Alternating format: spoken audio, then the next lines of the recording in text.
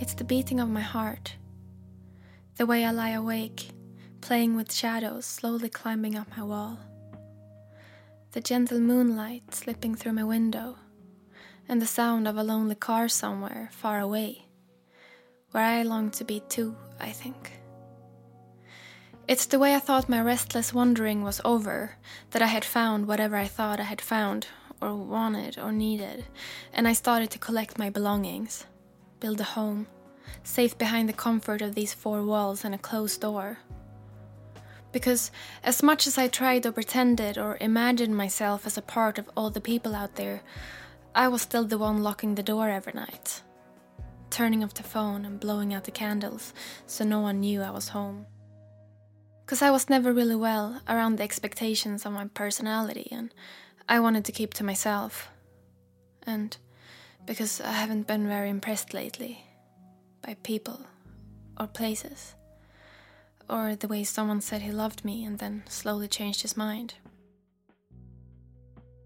I'm easily bored, and it's comfortable to let the safety of a place drag you in with its routines and circles, habits of being content, of not wanting more. I might have fallen for its shelter a little while, because the winter was hard and cold and I was small and alone, but my heart never did. It had been screaming in silence every night, trying to get my attention. But I was too busy being sad or bored, just unimpressed by it all. And some days I couldn't tell the difference between the beating of a heart and the dying of one. It all takes time and lessons and places, but I'm learning to listen to my restless heart, telling me to go, go, go, because I was never meant to stay or settle. I am running and singing, and when it's raining, I'm the only one left on the open street, smiling with my eyes fixed on the sky because it's cleansing me.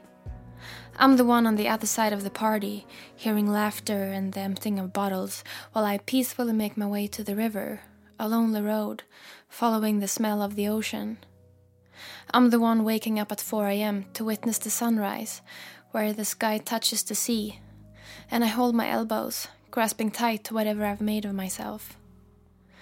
And then nights like these, sitting high on adrenaline in the dark by a tiny lake somewhere, I don't know where it is, for I was running and deliberately lost my way. The world far off and nothing but my breath and the very next step, and it's like hypnosis. The feeling of conquering my own aliveness with no task but to keep going, making every way the right way. And that's a metaphor for everything. There's this thing they say about living according to your nature, your natural ability to get by.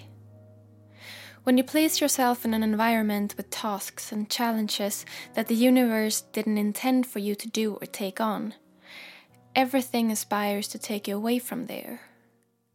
You need an incredible amount of self-control to become good at something you're not meant to do. It's possible, but your subconscious will constantly be asking you to leave. It will consume you with a constant feeling of doubt, of negotiating with yourself because you want to do this, you tell yourself, but still you need to remind yourself of why every second of every day because it doesn't come naturally, it doesn't come easy. And you will always be working against the world, against your nature. No flow, no wind in the back. An uphill climb with stones on the road. There are days when the loneliness eats me like cancer and I can't find one single reason to keep running, keep searching, hustling, creating. But deep inside this mind of mine, I know. I always knew. And there is no turning back. There is no alternative. This is the place I've been given and been made for, and someone's got to fill it. So you need to ask yourself, will you keep resisting the place you've been given, ignore the signs and find excuses for everything just to get by? Or will you surrender to fate, trust your story and take your place so proud and sure that no one will ever doubt that that place was made for you and you only, like it in fact was? Answers are simple when you ask the right questions, and I was not born to slow down. It's me alone in front of whatever god or spirit there is, and the nights I run far off track, in doubt or in fear, I must believe that it's in the dark we learn how to feel. Because sometimes it's not about seeing where the path will lead, but to feel it. And that's where I will go. I can choose to ignore or avert, but there will be hurdles on my way, redirecting me back to my place. And I need to take responsibility for it. So I keep going, keep doing, keep being this. I let it consume me, the same old feeling of wheeling alone on this road that turned into my life, my story, the endless pursuit of peacefulness and belonging. A quest towards happiness with nothing but life itself, and I am right back off track where all things of meaning happen. As long as I am moving, I'm right on the path I made. This was a writing from my book Another Vagabond Lost to Love. I hope you liked it. Before I go, I wanted to tell you that May 20th I'm doing an online Stage It concert. It's a live streamed concert, and you can get a ticket from all over the world and stream in and hang with me for an hour or so.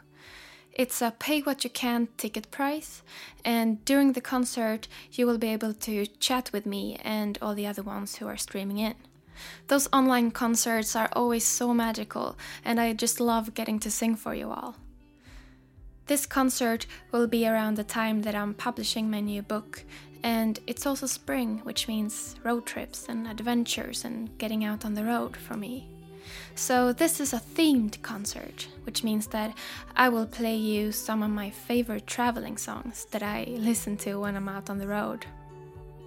If you want to read more about the concert or get a ticket, you can go to stageit.com/theglasschild. I hope I will see you there. Thank you for listening.